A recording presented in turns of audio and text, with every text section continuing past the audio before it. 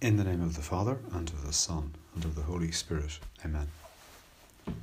My Lord and my God, I firmly believe that you are here, that you see me, that you hear me.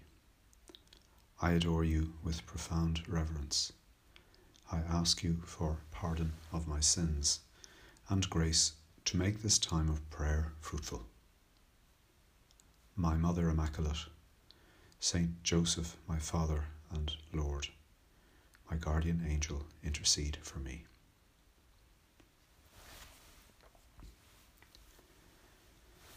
In a chapter of The Way entitled Your Sanctity,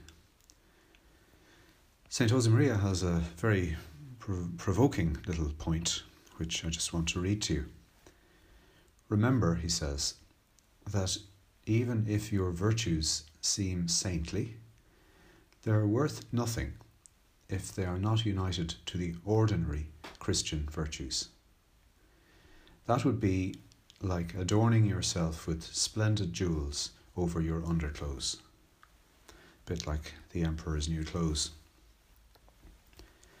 So I suppose what he is referring to is the danger that we might be very conscious of the supernatural, theological virtues, faith, hope, charity, piety, etc., and lose sight of the ordinary life and the virtues that are needed to operate there, the natural virtues, as we might call them.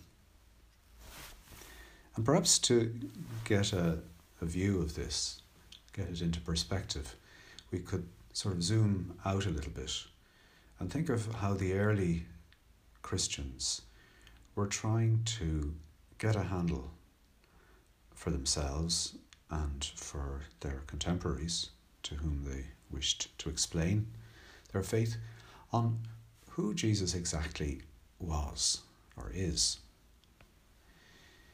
Is he God? Is he man? Is he both? A mixture of the two.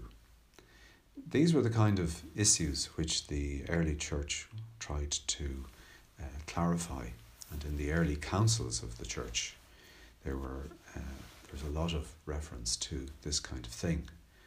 I suppose the first influential heresy comes along these lines. The Arians, who put it to the church that Christ, that Jesus is a very good and holy man, a great prophet, a great priest, holy man, saint, very close to God, very like God, in fact, was the word that they chose. And it seemed to be a fairly kind of reasonable way of explaining the faith that we had in Christ. And the emperor who had turned Christianity into the religion of the empire, was quite pleased with it, because it seemed very natural and easy to understand and easy to explain to people and get them on board with it. But the church wasn't particularly happy with this. It just didn't seem right. And there was a council held in Nicaea in the early 4th century with saints like St. Athanasius and others at the time, great theologians, great fathers of the church, trying to work out, how do we put it? How do we say what Jesus is? Until, with a lot of blood, literally, because there were martyrs for the sake of this teaching, sweat and tears and time and effort and head scratching, eventually they come up with the phrase which we stand to recite every single Sunday: one in substance with the Father. Jesus is truly God, truly the Son of God, one in substance. Not like the Father, but one in substance with him.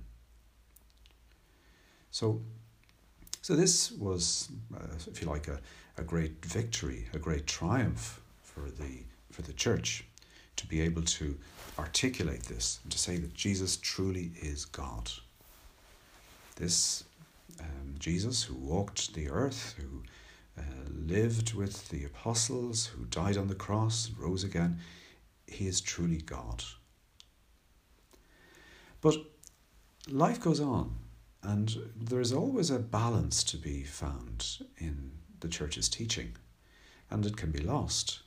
And so in subsequent years, having made so clear the truth of Jesus' divinity, the church found herself faced with another heresy.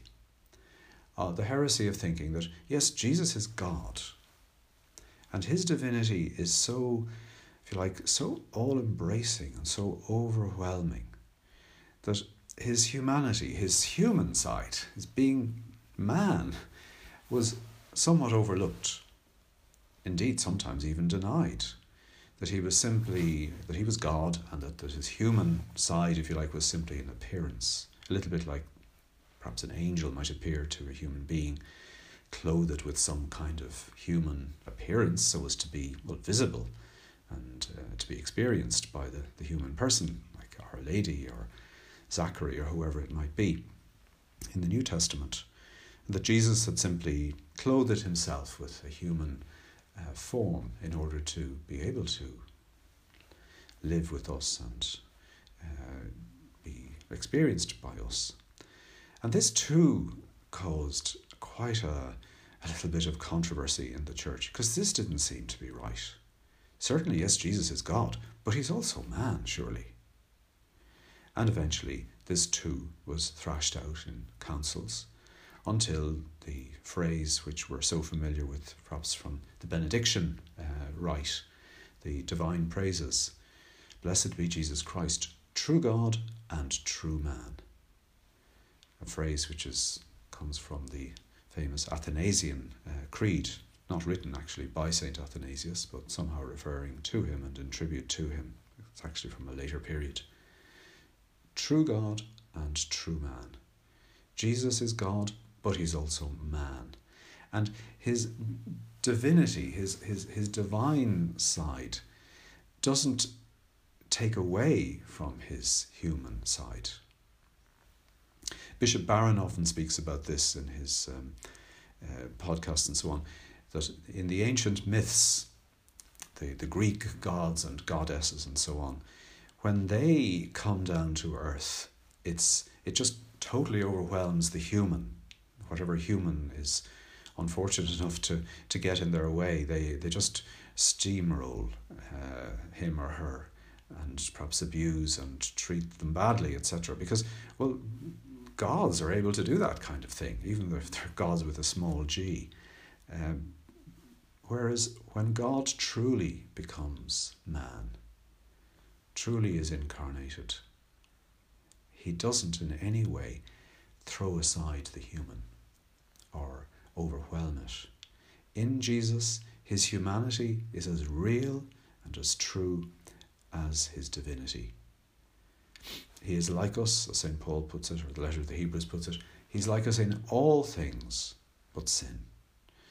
And sin is not human anyway. Sin is, I suppose, a falling away from our humanity in one way or in another. But in every other way, in every other sense of what it is to be human, Jesus is truly like us. And the fathers of the church used to say that what is not assumed is not redeemed. In other words, he takes to himself, makes his own everything that is human. He recapitulates, for instance, all of human history, from Adam right down to the last human being. Jesus takes all of that history, the joys, the sorrows, the ups, the downs, the achievements, the difficulties, everything except sin, everything that is human, Jesus makes it his own and unites himself with it and with us. He assumes everything about humanity into his own life and into his own being. So he truly is, he really is true God and true man. They thought of the redemption as a little bit like the Good Shepherd, placing the lost sheep whom he has found because it was straying and had got lost. The shepherd carefully seeks that sheep out, places it on his shoulders and brings it back to the flock, brings us back to his Father, restores our happiness and our completeness by becoming one of us. God becomes man so that man can become God. So that, in a way, is the background to the importance of the human virtues. That is the background to how human life, the Word is made flesh and dwelt amongst us, tells us how important human life is. Our human nature is not something that's evil or totally destroyed by original sin, as some forms of Protestantism would like to suggest. Our human nature is good, flawed, perhaps, well, without a perhaps, definitely flawed, but still open to what is good and to what is true. Still open to seeking God and being sought by him. Our human nature is not a dead loss in any way. And Jesus, by becoming flesh, by truly becoming man, if you like, he's passing a vote of confidence in us, in our humanity, in our potentiality, in what we can become. Hence the importance of living according to this, living according to the truth and the potential of our human nature, according to the natural sort of virtues, as well as the supernatural ones, the faith, hope and charity kind of virtues. Also the everyday, as St. Josemaria puts it, the ordinary Christian virtues, and human, not just Christian, but even human, natural virtues, just part of what it is to be a human being, to flourish as a human being. That too is part of our Christian vocation. It's not something that we can just say, it doesn't really matter. It really does matter, because Christ lived in that way. He lived a fully human life, and he wants us to as well. I've just been reading a couple of books actually, about some events that happened in Oxford in the 1940s and 50s. 4 philosophers who became quite well known and started off a whole new movement there in those years, in those decades. And they had one thing in common, and that was that they were all women. Elizabeth Anscombe, Iris Murdoch, born in Dublin, Philippa Foot and Mary Midgley. They arrived to Oxford in the 40s when Oxford ethics was pretty barren, and the basic agreed accepted wisdom at the time was that good and evil are not really objective. They are simply expressions of how you feel about things. So when I say something is bad, all I mean really is that I don't like it. It doesn't suit me, or it makes me feel bad. And these 4 philosophers just could not accept this.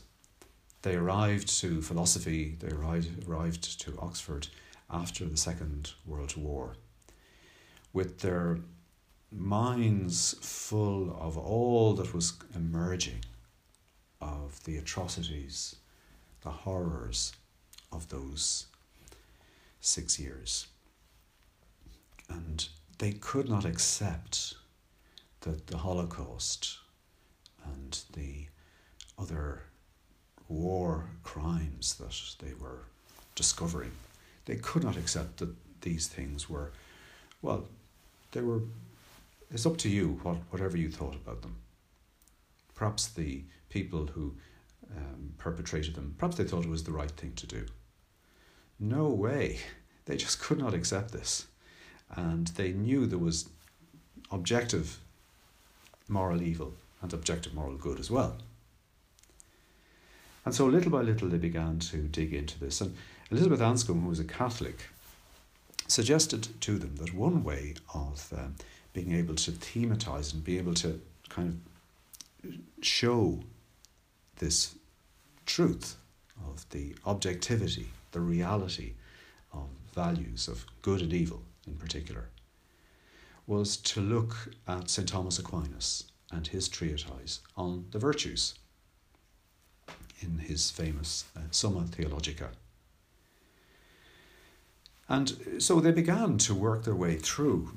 St. Thomas in the Summa Theologica, in some ways it's quite long, but in other ways it's very straightforward when it comes to ethics. He simply has the cardinal virtues, prudence, justice, temperance, and fortitude, which kind of cover all of what it is to be human in different senses. Temperance to one's appetites, one's loves, fortitude when one is up against a difficulty and you have to deal with that, one's fears or whatever it may, challenges that come along.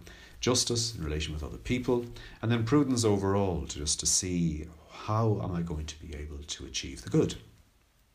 And St. Thomas just kind of draws all the different virtues, of which there are many, a great many, out of those four cardinal or hinge virtues.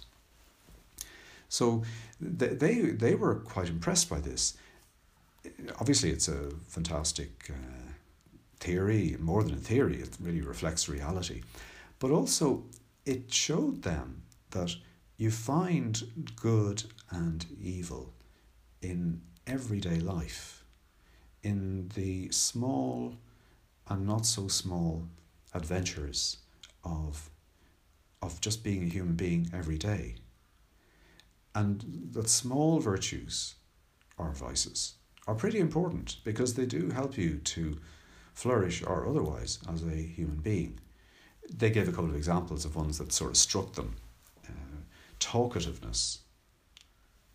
If you're too talkative, they said, then I presume this comes from Aquinas originally, but it struck them that if you're too talkative, well then you can't reflect. You can't be the kind of rational animal that we all are. By the way, the title of one of the books written by Claire McCool about them is called Metaphysical Animals. But we are, whatever about that, we are rational animals. So we need to be able to reflect. And so if we're talking all the time, well, we're not reflecting as much as we might. Obviously, there's a time for talking and a time for reflecting. But they were just struck by how objective it was. That these small things actually are important. Rudeness was another one that they discussed quite a lot, which Aquinas brings up. Because clearly, as human beings, we're meant to live together with one another. We're meant to be able to treat one another correctly and well and trust one another. So rudeness, it's a problem. It's not just a small blip. It's a bit more serious than that. And obviously it's not a mortal sin, as it were, to be rude sometimes, because we all fall into saying the wrong thing and putting our foot in it. But rudeness does kind of divide, and we are social, so we're meant to be kind of together. So little by little, through these smaller virtues, they built up a picture of how the natural virtues enable you to become the kind of person, the kind of human being that we're created for. And one of them, Philippa Foot, wrote a book called Natural Goodness. In other words, that our nature gives us a kind of a steer on what it is to be good. Now, obviously, this isn't going to get you to heaven.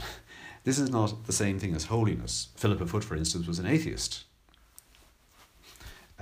But still, it was a good basis for building a life of grace and a life of holiness on.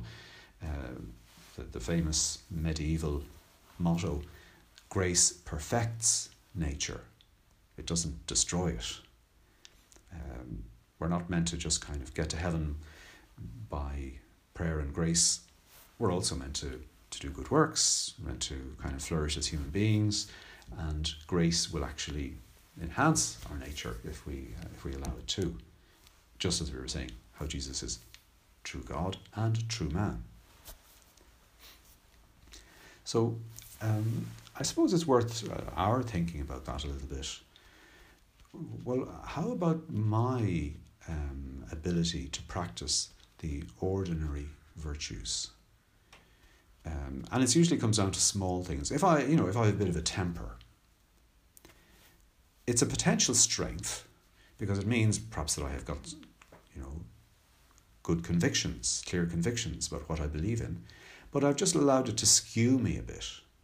And so, I might go off on a rant unnecessarily, and instead of helping people to understand what I'm saying, I just put them off.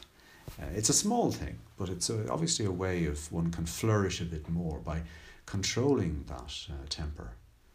I remember once, I suppose it has to do with the virtue of temperance, but I remember once seeing a brand for some garden tools, which was True Temper.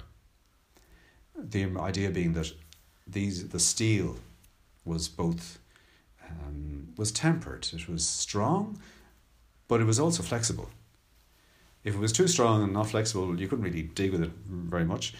Whereas if it was totally flexible, you couldn't dig with it either. And it's a bit the same with our personalities. We need to be strong, but at the same time flexible, in order to be able to reach people and understand things and to put them across. And so on and so forth. So many other ways. Being a workaholic. It's obviously a strength, but it's kind of gone a bit too far.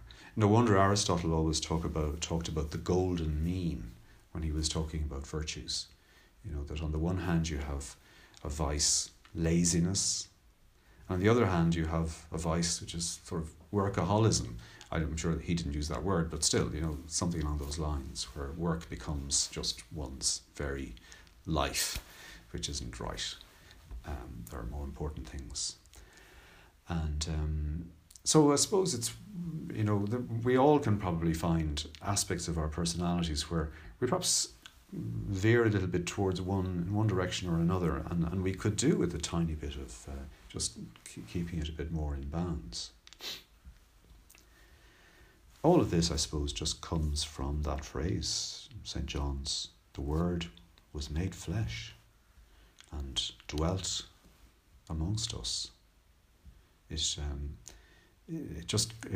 comes out, it has that implication that living the ordinary virtues of every day kind of links you to Christ.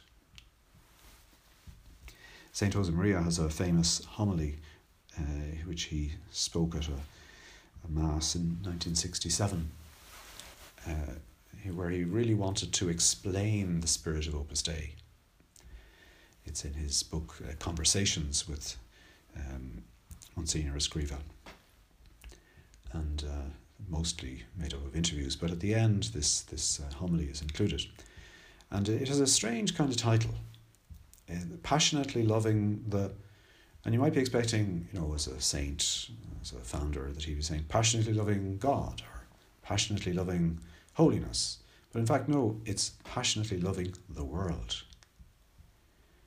And I think that's really says a lot about his spirit, that it's in and through the things of every day, our work, the challenges, the problems we solve, or do our best to solve, that is where we will actually find God. In that homily he talks about a kind of Christian materialism. Not the kind of materialism that's blind to the spirit, he explained, but still a materialism, seeing the importance of matter, of everyday matters, of everyday things, because they are the place where we can, if we wish, find God, because there he awaits us. He's hoping, as it were, that we will find him in those things. But he has already found us there. And that's probably the first thing to think of. He has placed us in this job or in this situation, or this family, in this setting, where we can actually make the faith ring.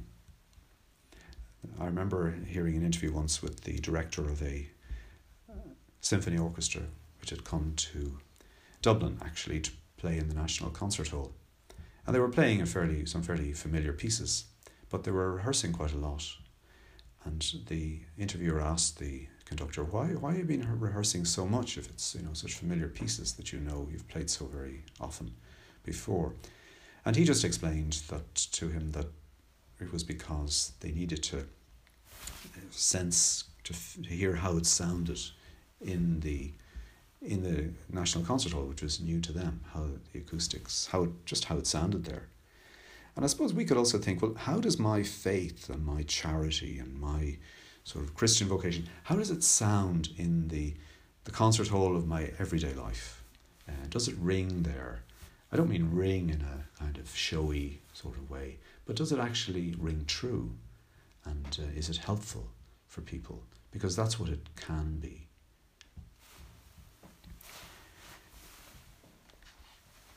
Finally, St. Josemaria has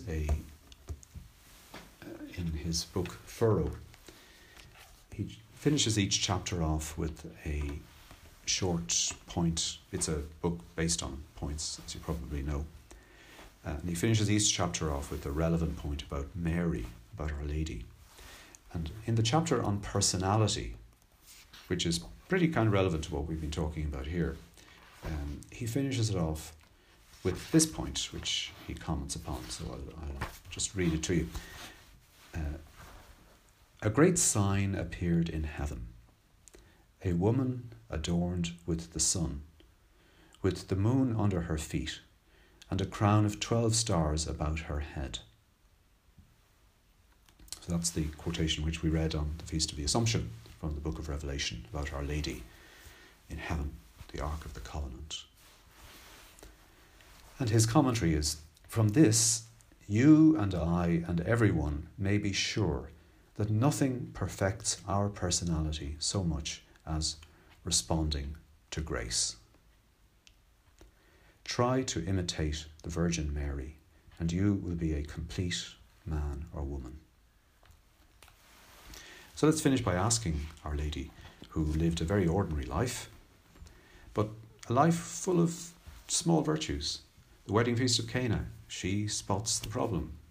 Then there's a miracle, obviously, which is beyond supernatural. But the first point was that she noticed, like a good, socially aware kind of person, we have a problem here. Or she notices, the angel tells her that her cousin is expecting a child. And without being told what to do, she just heads off to help Elizabeth during her pregnancy. And then when Jesus is lost in the temple, she is so upset and faces him and thinks, how could you do this to us? As anyone would say, any parent would say in a situation like that, how could you treat us this way? She didn't understand the answer then, but she did what a normal human being would do. She sanctified the ordinary. The problem, that was a huge problem, well, she sanctified it. I'm sure she prayed to find him and that he would be okay, and worried, sick. Eventually she got to find him. So she can help us to find God too in the ordinary things of our lives, so that they too can help us to turn to God and give him glory. I give you thanks, my God, for the good resolutions, affections, and inspirations which you have communicated to me in this meditation. I ask you for help to put them into effect. My Mother Immaculate, Saint Joseph, my Father and Lord, my guardian angel, intercede for me.